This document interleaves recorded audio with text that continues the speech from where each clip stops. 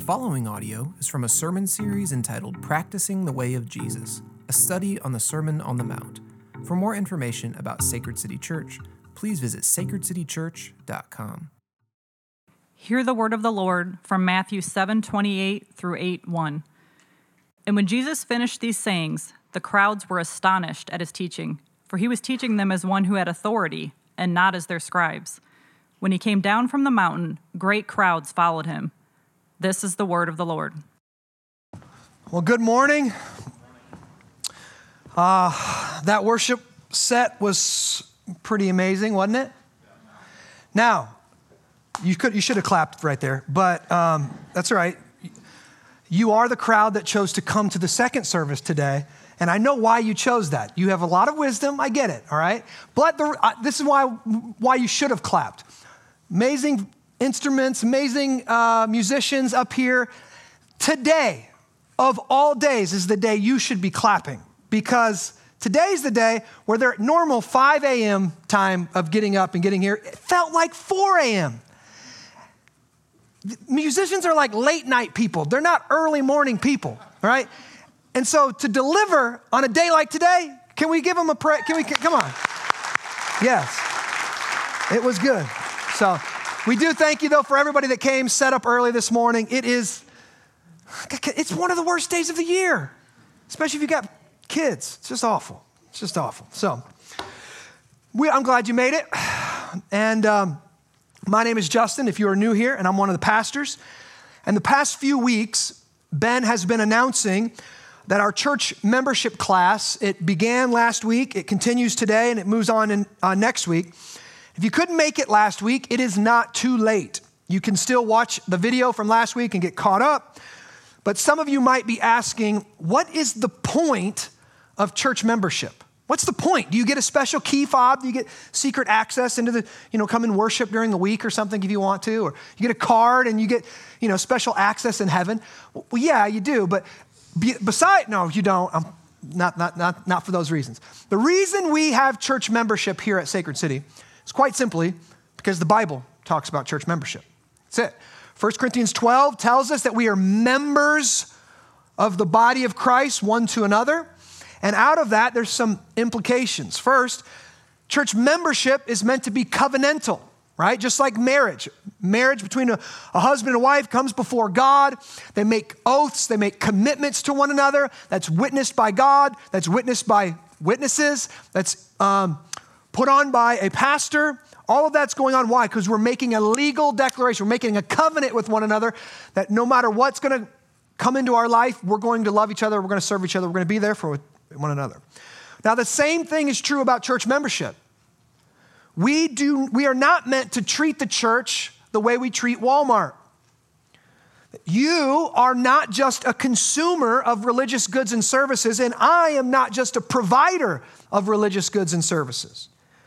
It's really common today to treat the church as a place you go just to get a little spiritual something, right? I'm just going there, hopefully get fed, hopefully feel better, hopefully maybe learn some things, and then I'm out.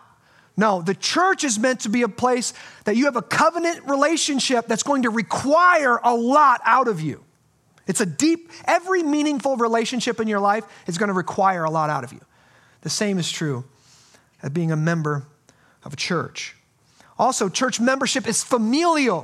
What does that mean? When you become a member of Sacred City, you are joining our church family. The elders here are responsible to know, feed, protect, and lead this church family. We are accountable to God for the way that we care for the members of this church.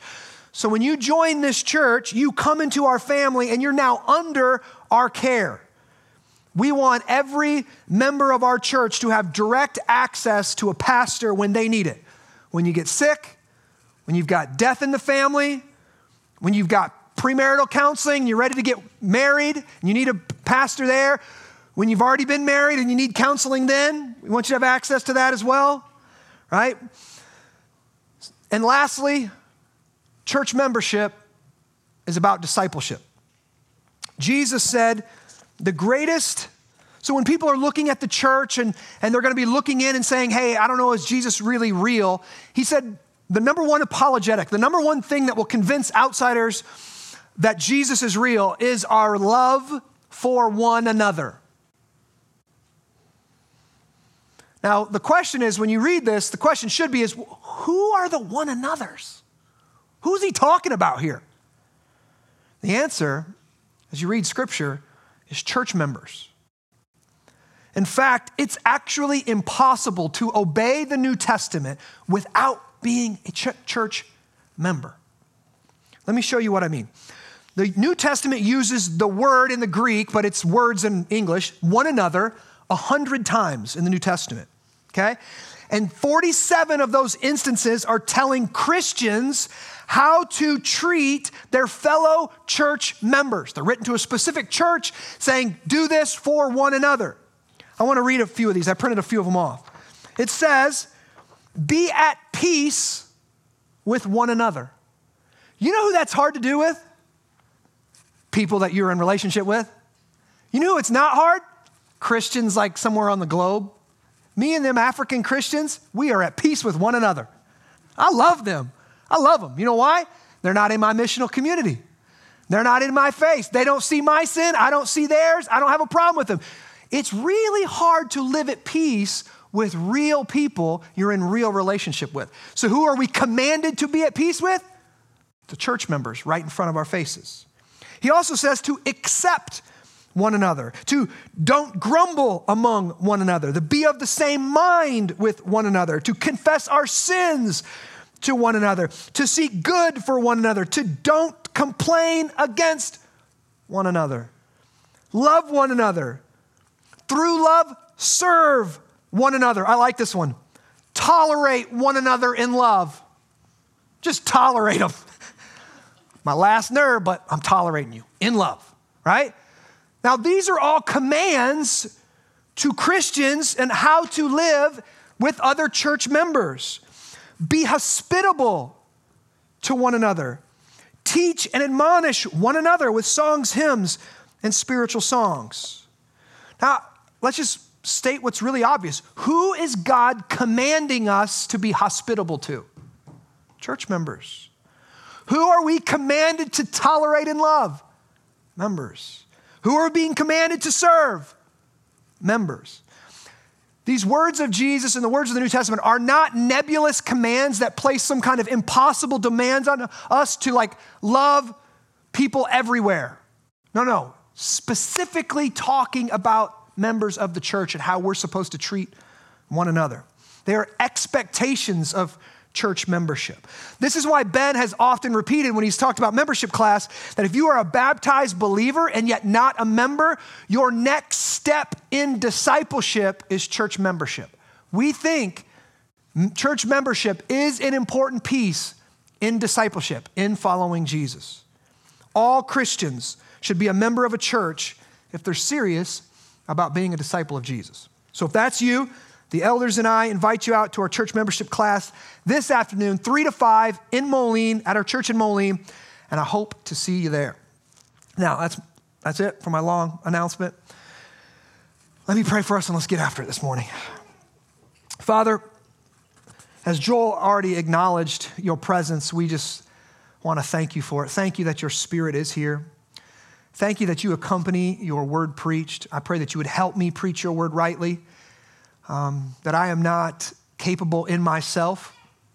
And so I need your Holy Spirit to accompany me. I need you to really think through my mind and speak through my vocal cords. Would you communicate the message that you want your people to hear, that would they hear your voice and not mine? We thank you for the work that you've already done in our church, and we ask that you would show up and just turn the spiritual lights on for us today. In Jesus' name I pray. Amen. Well, today we come to the end of our study on the greatest sermon that has ever been preached. If you remember, we began our study about 8 months ago with Jesus going up the mountain and beginning to preach. And that was in chapter 5. And now today we see Jesus kind of drop the mic. He finishes his sermon. He finished his sermon last week. He drops the mic today and he comes down off the mountain, finishing the Sermon on the Mount. Now, the question that we should ask of our text, and actually over this whole series, the question we should ask now is, so what was the result of the greatest sermon ever preached? What was the result?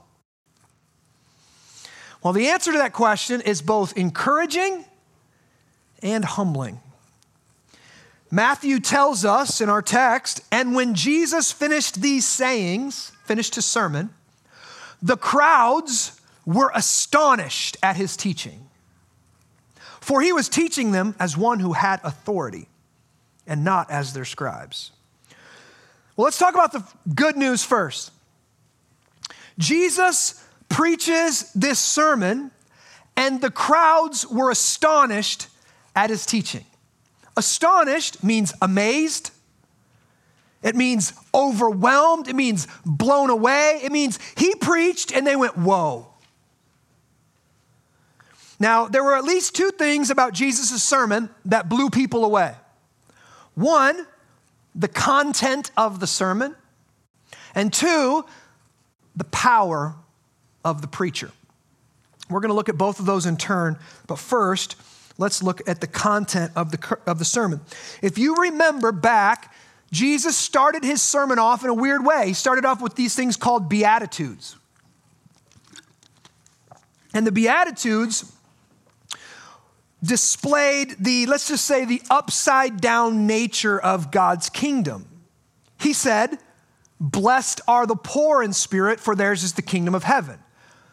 When every other group at this time on the face of the planet said the poor represent people who are cursed by the gods, and if you were rich, you were blessed by the gods, and there was no compassion for the poor, that there was, obviously you've done something wrong, there's something wrong with you, and so there was this dismissal by and large of the poor, and everybody wanted to be rich and famous. Jesus starts his sermon off by saying, nope, you got it backwards. Blessed are the poor in spirit. Blessed are those who mourn. They'll be comforted. Blessed are the meek, not the strong, the meek. Blessed are those who hunger and thirst, not for those who think they're already filled or already full. Blessed are the pure in heart. Blessed are the merciful. Blessed are the peacemakers. Blessed are those who are persecuted for righteousness' sake. Jesus started his sermon off by showing his kingdom values are upside down from the values of the world. Those that we think are on the outside are actually the ones he welcomes in. Those who we think are the inside are actually the ones on the outside. Jesus' kingdom is upside down from the kingdom of this world. Well, then Jesus starts teaching and talking about this high moral virtue standards of human flourishing. He starts talking about, unless your righteousness exceeds that of the Pharisees, then you're not even going to be in my kingdom. Remember, he says, it's not enough just to not commit adultery. If you lust in your heart, then you've already committed adultery. It's not just not to kill your brother. If you hate your brother or you call him a fool in your heart, then it's just like murder.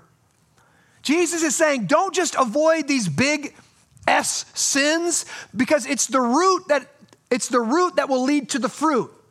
So he kind of elevates his standard of righteousness where it's supposed to be, to perfection. This is what he expects of people in his kingdom. Blowing people away. And Jesus' sermon, of course, was not some cold lecture, nor was it a soft spiritual walk in the clouds, just talking about spiritual things. Jesus' sermon was full of the gritty realism that accounts for the great difficulties that come to those who seek to live a godly life in the midst of a broken and evil world. A world full of injustice, a world full of evil and wickedness and darkness. Think about this. Jesus' the Sermon on the Mount.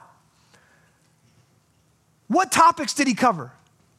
We've already said it. Lust, anger, divorce, lying, retaliation against your enemies, poverty. He talked about the religious hypocrites that make living in this world even worse, that pile rules on top of us. He talked about anxiety, about the future. He talked about judging others. Jesus has one shot at this Sermon on the Mount, and he just lines up everything that divides us and just hits them all in one sermon. He does the exact opposite what most preachers do. Most preachers say, what do people want to hear about? That's what I'm going to preach on to get a crowd. Jesus gets up and go, what do people need to hear about, to live in this dark world as agents of light, as the salt of the earth? And so he's not afraid of anything. And Jesus does all of this in the working people's language. He uses images and metaphors and parables that were full of things people understood. He spoke like a carpenter, not like a scholar from Jerusalem. Jesus was brilliant. He was a brilliant philosopher, but true brilliance makes the complex seem simple. And that's what Jesus did. Take eternal concepts, super complex things, makes them simple, cuts to the heart. So Jesus, when he preached and he taught this sermon, he blew people away with the content of his sermon. And for that matter, he is still blowing people away who will actually read his words and study them and listen to them and then try to apply them to the real world. But there was something else that astonished the people. There was something about the way that Jesus was teaching that was different from anything else they'd seen before. Matthew tells us here, for he was teaching as one who had authority, not as their scribes. So it wasn't just the content of Jesus' sermon that was astonishing people. It was also the power he possessed as a preacher. Jesus preached differently. Jesus didn't get up there and hem and haw and, well, maybe, I don't know. Lots of people think. He didn't do that. He got up and declared the truth. When Matthew says Jesus taught as one who had authority, the Greek word translated authority there is exousia, and it's also translated as power or as the right to rule.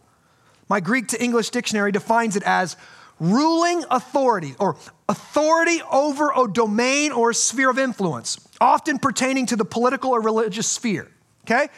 Now, there's a lot of different spheres in society. There's the sphere of the family, right? And as my voice carries a lot of weight in my family. I speak as an authority on my family and to my family as the head of my house, right? If you're a CEO or you own a business, you have a sense of authority over your business. If you're a politician, you have a sense of authority over your constituents. On and on and on it goes. Jesus, when Matthew says Jesus spoke as one of an authority, though, he's not talking about an authority over one of these spheres. He's talking about an authority over the whole sphere of everything that's in existence. As we've heard before in Colossians, that Jesus is himself in the control room of the universe. He created it all, he sustains it all, and he speaks as an author. He speaks as an author who's writing a story. He has authority in that. Jesus, when he preached, he possessed this type of authority. It made people go, whoa. So Matthew's telling us Jesus didn't teach like most teachers. He taught as an author, as an authority. Well, just how did he do that?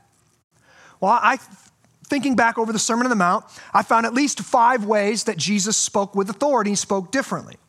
All right. Now, when I'm up here preaching, one of the things that I will often do is I will appeal to an authority that's higher than me. I'll appeal to a scholar who has got more degrees than Fahrenheit, and he's a lot smarter than I am, right? So I'll appeal to him and say, listen, this is what that scholar says, or he knows the biblical languages better than I do, so I'm going to appeal to that authority. The Old Testament prophets, if you remember, this is how they spoke all the time. The Old Testament prophets would come, and they would say something like this, thus saith the Lord, right? What are they doing? They're doing what I do often. And I say, hey, don't shoot me. I'm just the messenger. I'm the mailman. I'm not up here in my own authority. I'm speaking the words of Christ. The word of God has the authority. I don't have that authority. When a prophet came, he's saying, thus saith the Lord. This isn't my message. God's telling me to say this, right? Now here's what's interesting. When we survey the Sermon on the Mount, Jesus never once says, thus saith the Lord. Instead, he says 6 times, truly, truly, I say to you. What is he doing? Jesus did not appeal to an outside authority to prove his point. Why? Because there's no one above him in authority in the universe. This is why when God shows up to Moses, he says, Moses is like, well, who should I tell him is coming? I am says that I am. I am says that I am. God is just like, I is, don't worry about it. This is why the Bible starts with, in the beginning, God. But nope, that's how we start. In the beginning, God. Jesus appeals, he preaches, and he says, this is what I say to you because I am the authority on life, on existence, on creation, on everything. I'm the one standing at the right hand of the Father. There is no authority above me. So he doesn't appeal to any other authority. Secondly, he says he didn't come like the scribes. What were the scribes? The scribes were experts in the Old Testament. The scribes were trying to get people to take seriously the Old Testament, to read it, to study it, and to align their life with it, right? Jesus didn't come teaching the Old Testament. He came fulfilling the Old Testament. He said, all the law and the prophets point to me. He wasn't bringing people back to the Old Testament, go back to the Torah, go back to the law. He said, that was all pointing to me. I am here as the fulfillment of the law and the prophets. Third, we saw this 2 weeks ago. Jesus preached in this sermon that he was the great judge that would determine who got in and who stayed out the kingdom of heaven. Jesus taught that every single human being would stand before him one day and would be judged based on their life, their acceptance or rejection of him. Jesus said, some of you I'll say, depart from me. I never knew you. Now, if that isn't true, that Jesus is going to actually do that, then it is the most arrogant claim anyone could make about themselves. Oh, by the way, you will all stand before me. When you die, then comes the judgment, and I'm the judge. I'll tell you if you get in or not. I'll tell you if you lived rightly or not. I'll tell you if you had a good life or not. I'll tell you what's going to happen to you. This is why C.S. Lewis said, anybody that goes, oh yeah, Jesus, he's such a good teacher. Jesus and the Dalai Lama and all the moralistic teachers, put him up there. He's one of the greats. And C.S. Lewis is like, you don't get to do that. With the stuff that Jesus said, Lewis said, he's either a liar, a lunatic, or he's Lord. Choose one. Right? Just think about it. It obviously would take, Jesus taught as one with real authority. And then he says, I'm the judge of everybody and you're going to stand before me one day. And people don't go, you're cray, bro. I'm out of here. Why? There was something authoritative about him. He said that kind of thing and people were like, now, I know his daddy and his mommy. I know he grew up in that. I know something about his presence, something about this power. He might really be God.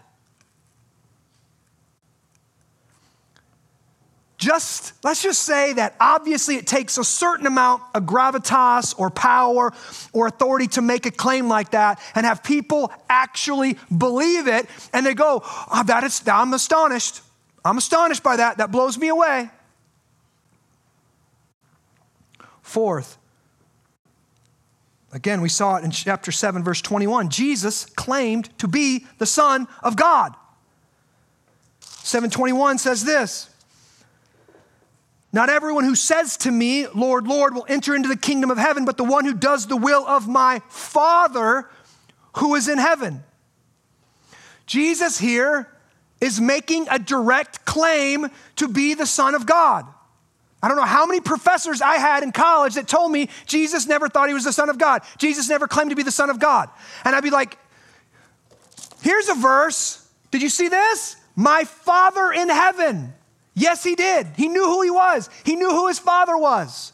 This claim was what got him crucified in his life because the Jews believed it was blasphemous to claim that God was your Father. And of course it is, unless it's true, which it was. So he claims he was Son of God. He has some kind of authority there. And then lastly, Jesus didn't just teach. He did good works.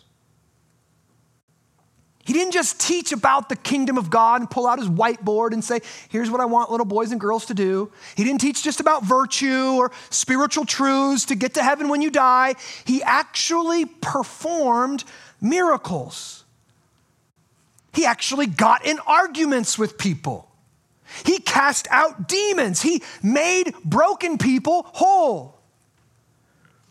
He didn't just teach about things, he established the kingdom of God. He wasn't just teaching, he was showing. He was like, this is what the future kingdom's gonna look like. Everything broken will be made whole. Everything dark will be made light. All the demons and all the oppression will be driven out of the kingdom.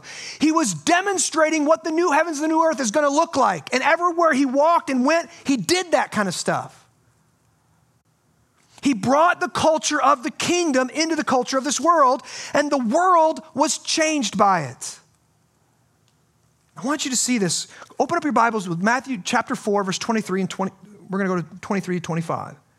This is right before Jesus preaches the Sermon on the Mount. That's what it says. And he went through all Galilee, teaching in their synagogues and proclaiming the gospel of the kingdom. And look, healing every disease and every affliction among the people.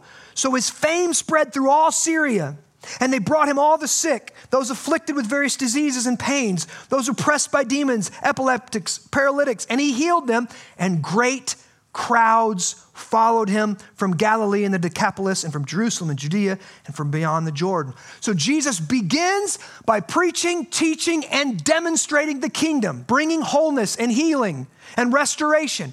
Now, then he preaches the Sermon on the Mount, right? He preaches the Sermon on the Mount, and now look what he does in chapter 8, as soon as he's done preaching. When he came down from the mountain, great crowds followed him. And behold, a leper came to him and knelt before him, saying, Lord, if you will, you can make me clean. Jesus stretched out his hand and touched him, saying, I will be clean. And immediately his leprosy was cleansed. See, Jesus was doing more than just preaching, teaching. He was demonstrating. He was creating a culture. He was showing what's going to happen to the world when he comes back again. So from all of this, we see two things here. Both the content of Jesus' sermon and the power of the preacher was what astonished the crowds.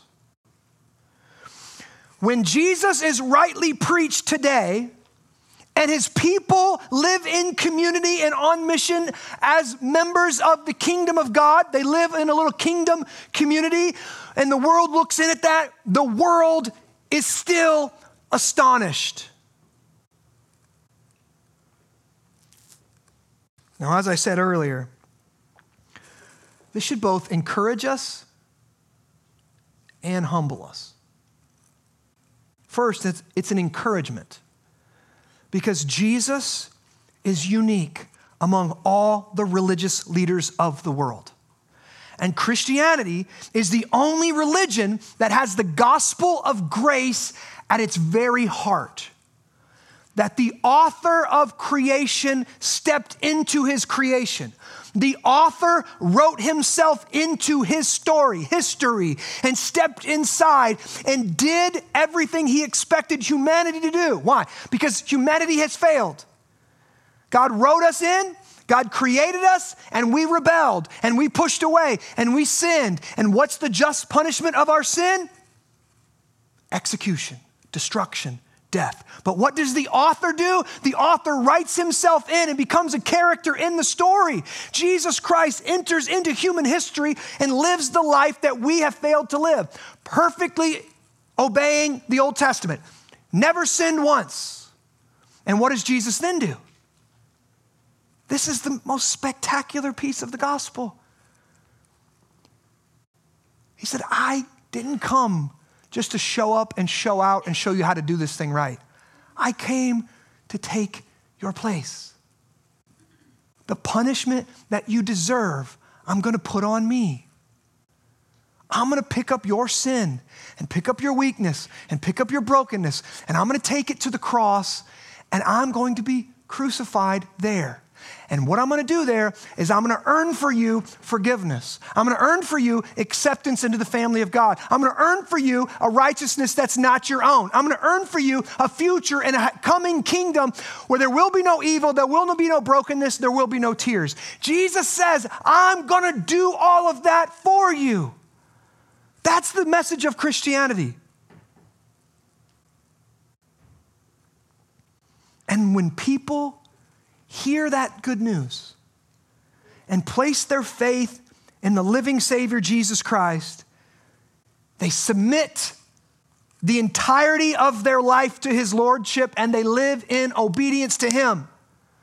We are no Christians. We are no longer our own. We have been bought with a price by the precious blood of Christ, and therefore we no longer live for our own wills. We live for Jesus. This is what makes the church a radically countercultural place where we serve one another the way Christ served us. We serve one another out of our devotion to Jesus Christ. The world, Jesus says, should look in and see this and be astonished.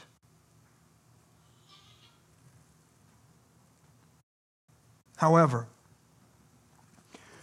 that's the part that should encourage us. But we should also be humbled. The crowds were astonished. Astonishment is not a commitment of faith. What this is teaching us is people might recognize the uniqueness of Jesus. They might hear the gospel and say, interesting. They might notice the uniqueness of the church and see our love for one another, and yet never place their faith in Jesus Christ or join our church.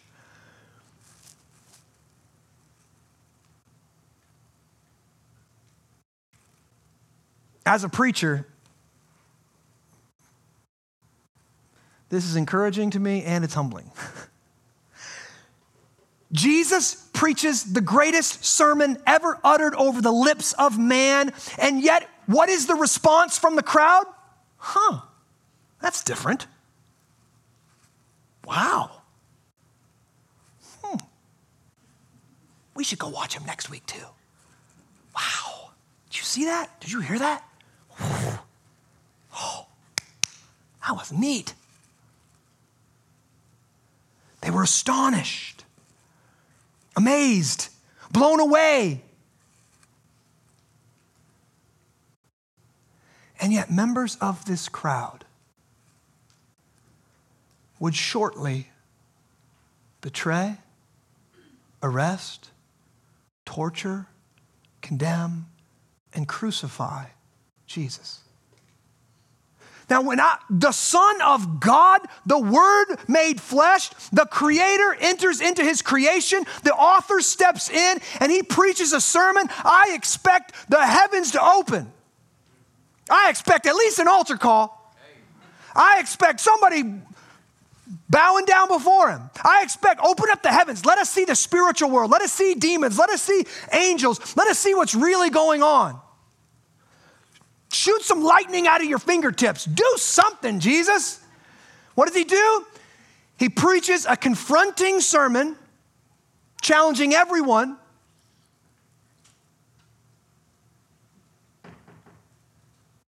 And he walks down off the mountain and gets back to work. And the crowd is astonished. Astonished. A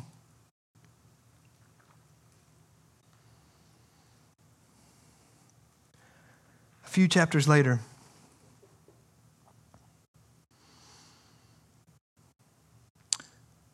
Matthew 26:47 says, while Jesus was still speaking, Judas came, one of the 12. And with him a great crowd. There's that crowd again. And with him a great crowd with swords and clubs from the chief priests and the elders of the people.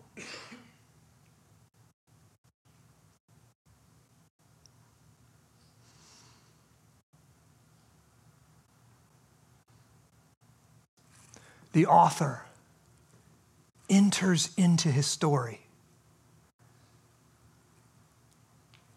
opens up a window into heaven, lets people see the only way to God is through me. And yet the crowds turn on him. They've watched him heal. They've watched him deliver. They've recognized the authority. They've been astonished by it. But something in their heart is repulsed. I don't like the way he talks. Who does he think he is? Talking about God as his father. And now they come and arrest him.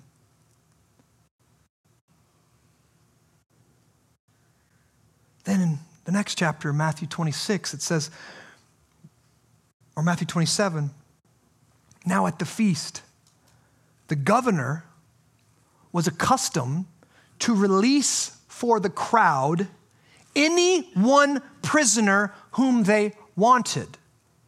So now there's a crowd at the foot of Pilate, and he can give up any criminal he wants to give up. And we've got Jesus right here, the one who claims to be the Son of God, who's taught and performed miracles and done all this stuff. He claims to be the King of the Jews. And then we've got this Barabbas right here, a known murderer and insurrectionist.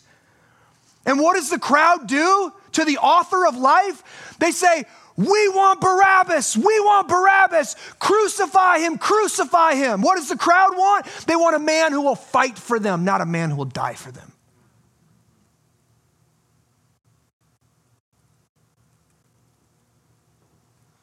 Here we see Jesus is not a teacher just interested in trying to wow you with his brilliance.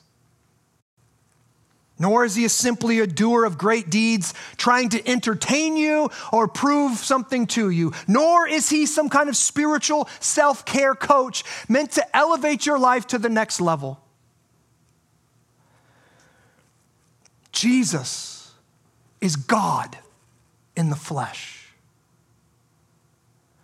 He came into this world to do what no one else could do, to save us from our sins and establish the eternal kingdom of God that's going to make everything sad come untrue. He stepped into creation to fix everything. And what did we do? What did humanity do? We killed him.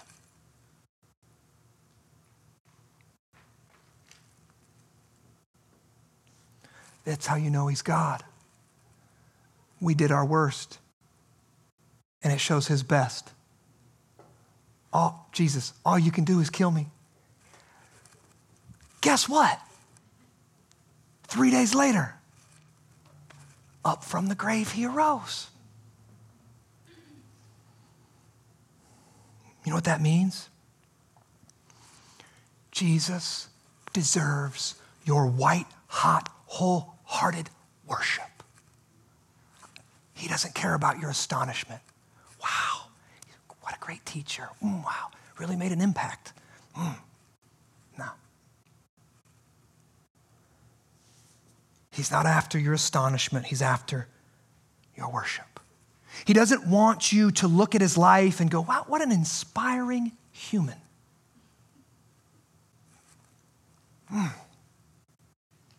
Too bad he was born way long. If he had an Instagram account, he'd really help a lot of people. No. Jesus wants you to believe he was who he said he was. He did what he promised he would do. And he wants you to worship him. That means nothing less than centering your entire life on him.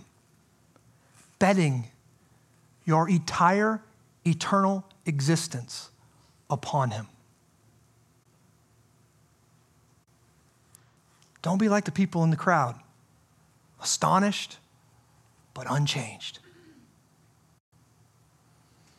Let me pray for us. Father, I thank you for your word. Jesus, I thank you for who you are. There has never been one like you, and there will never be another. I thank you for your perfect life. I thank you for your substitutionary death. I thank you for your resurrection. I thank you for your exaltation to the right hand of the Father, that you sit in all authority. I thank you for sending your Holy Spirit to apply that salvific work that you did on the cross, to apply it to the people that you've called, the people that you've called by name. I thank you for how you guard and protect the church. We thank you for your work. And we want to build our life on you. More than just be astonished, more than just be blown away, more than just be intrigued. We want to worship you. I thank you for the Lord's Supper. On the night that you were to be betrayed, and Judas came in there with your apostles, you took the bread and you broke it and you said, this is my body broken for you. And you took the cup of the wine and you said, this is my blood that we poured out. It's the cup of the new covenant. You told us to eat it as often as we come together to celebrate your death and to look forward to our future where we eat with you again in your kingdom, the marriage supper of the Lamb. So we eat this meal this morning, confessing our sins, but also professing the reality that the Son of God came and lived the life that we can't live and died the death that we deserve. And so we get his righteousness and we get welcomed into the family of God only because of the work of Jesus. So as we come to this meal today, Lord, we open our hands humbly to receive from you the only thing that saves our soul, and that is your broken and bleeding body that was shed on our behalf. So I thank you for drawing men and women to yourself, and I thank you for saving us. Would you bless this time together? In Jesus' name I pray. Amen.